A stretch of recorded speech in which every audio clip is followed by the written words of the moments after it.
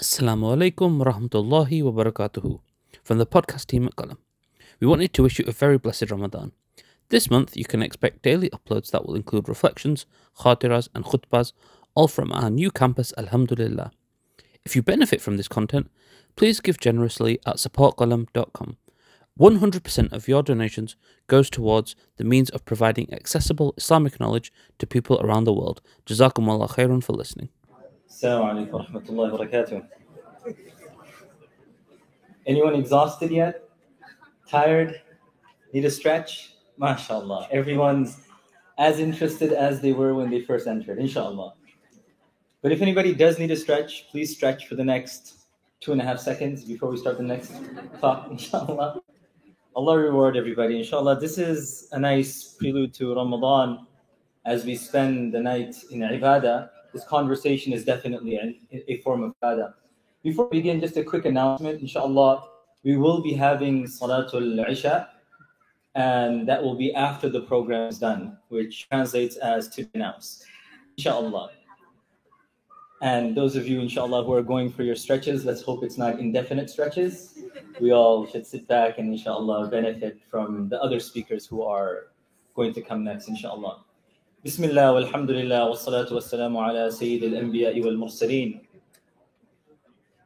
Wa ba'd.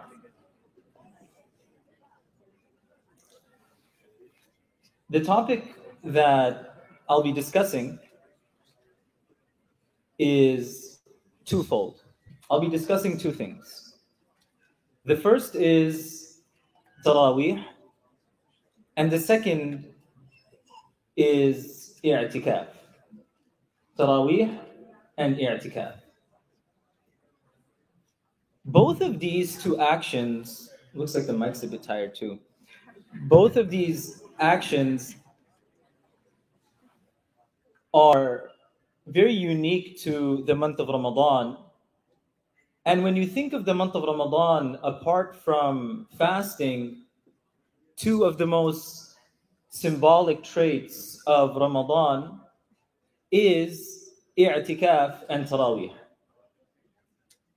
The origin story of Taraweeh is fascinating. The Prophet ﷺ would pray in the month of Ramadan, but it was individual. It wasn't something in the form of a congregation. However, during the time of Umar ibn al-Khattab radiyallahu ta'ala an, he comes to the masjid one night and it's time for Taraweeh, and he notices that everyone is congregated in these separate groups. Mutafarriqun. 3 people in one corner, 4 people in another corner, 2 people here, 1 person there. And this really upset him because it became a sign of division. It showed that the Muslims couldn't get together. So instead of leaving them to their own devices, he gathered everyone together and he said to them, this is it. No more individual one-man show, everyone doing their own thing. I want everyone to be together and to feel Ramadan as a community. So what does he do? He gathers everyone together and he brings Ubay ibn Ka'b radiyallahu anhu to lead them in the prayer. And when he notices that everyone was together, he was so happy. He says words that sound somewhat counterintuitive. He said, "Ni'matil bid'atu hadhihi." What an amazing bid'ah is this? Now, I'm not going to get into the technicality of that, but it brought joy and happiness to his heart that instead of considering this as an individual thing, it's now under one broad umbrella as a community. Taraweeh is an opportunity for us to connect to Allah subhanahu wa ta'ala. And anyone who's aware of the rich Islamic tradition, you will read multiple stories and anecdotes about people who spent their nights in salah, crying, whether it's about khinzir or not, whatever the case is, they're crying in their salah. but they're focused in their salah. They're humble. They spend their entire night in worship. In fact, Uthman ibn Affan radiallahu ta'ala an, he would recite the entire Quran in 2 rak'at of nafil. And you must be thinking, wow, that's amazing. And definitely it is. One of my own teachers, he's going to do it this Ramadan as well. They complete the entire Quran in one night. The entire Quran in one night. 29 juz in 2 rak'at, and the remainder in the remaining 18 rak'at. So it's possible, it's not far-fetched. But what I want to highlight, I don't want you to just think about these stories and say, wow, that's tough, forget about it. That's the front of the story. What's happening behind? There was a scholar, his name was Ibn al-Munkadir. And he would pray salah, very lengthy prayers at night, and people were very envious of his worship. So somebody comes to him and says, you know, it's so fascinating that you can stand so long in prayer. And he says to that person, look, let me tell you a secret. Let me tell you a secret.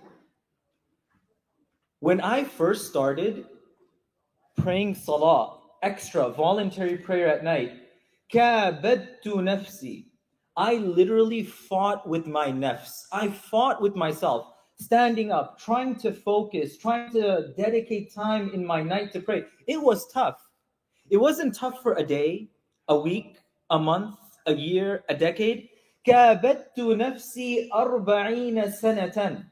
For 40 years, I was struggling to get to where I am right now. And after 40 years, now I taste the sweetness of salah. For those of you who are struggling, you know, Taraweeh, by the second rak'ah, your back's already hurting.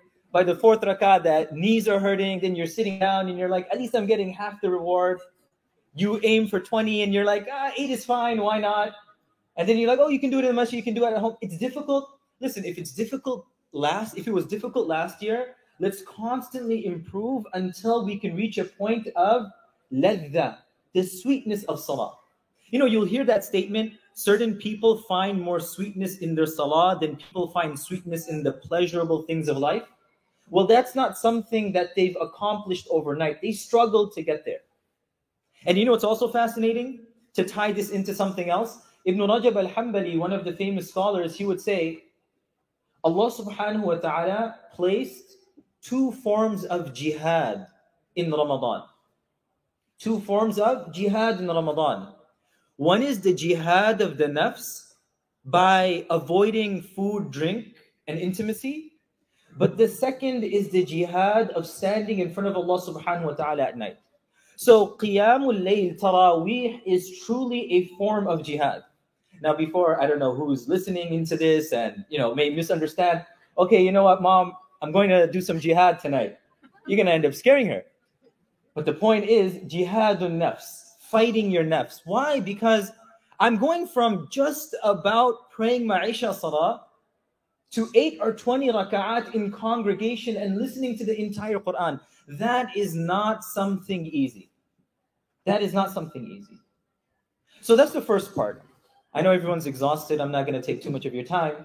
So the first part is Qiyamul Layl. And if there's anything you want to take home from what I've just mentioned, just remember this part. That kabadtu nafsi 40 sanatan. I struggled with myself for 40 years before I began enjoying salah. Because we think of the scholars of the past as though somehow they just come into the world and you have this like 1-year-old infant praying like 20 raka'at and he's enjoying the salah. It doesn't happen like that. I don't know, maybe it does, but generally it doesn't. It takes time. You're 20, you're 30. You know, you need to develop that love. You need to develop that passion. But it needs to be a concerted effort.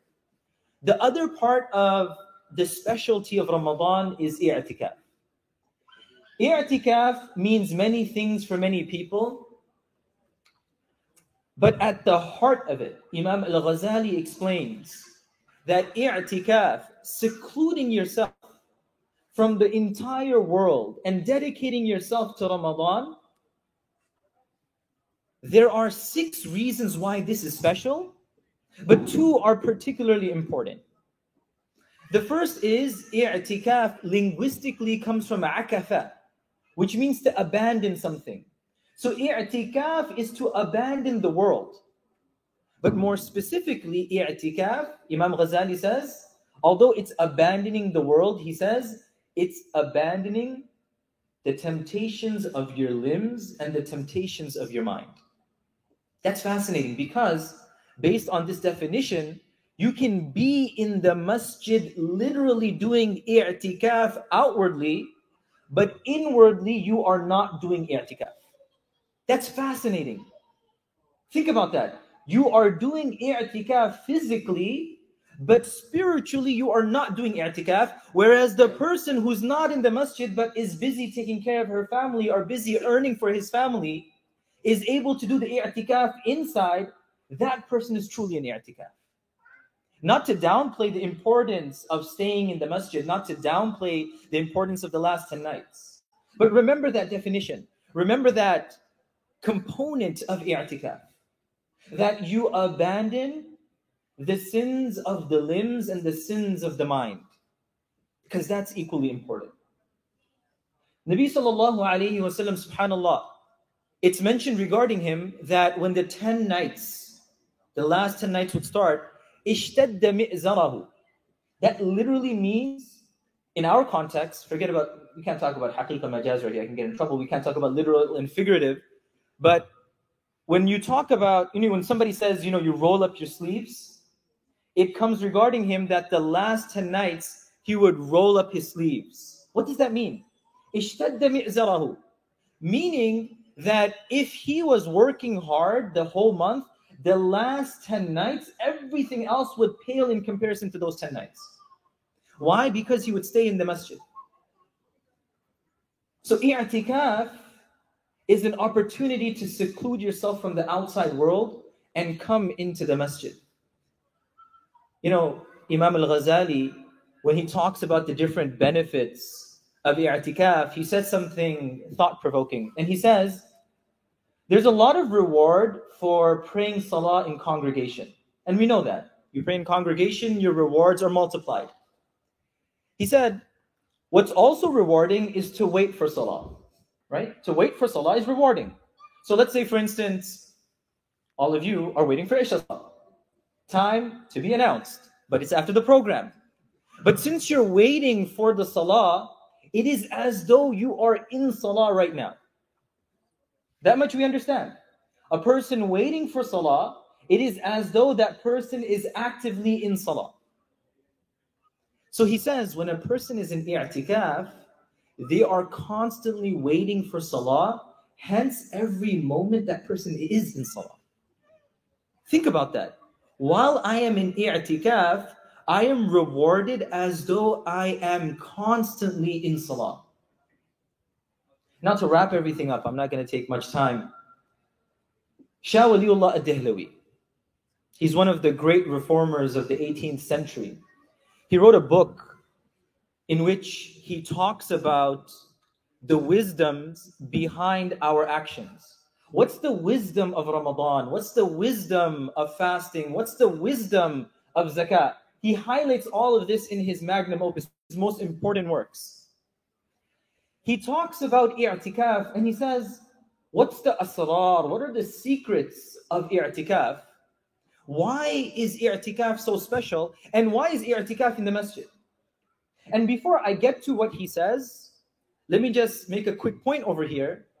For those of you who feel that, I can't dedicate myself to the full 10 days, according to some scholars, i'tikaf does not need to be an entire day.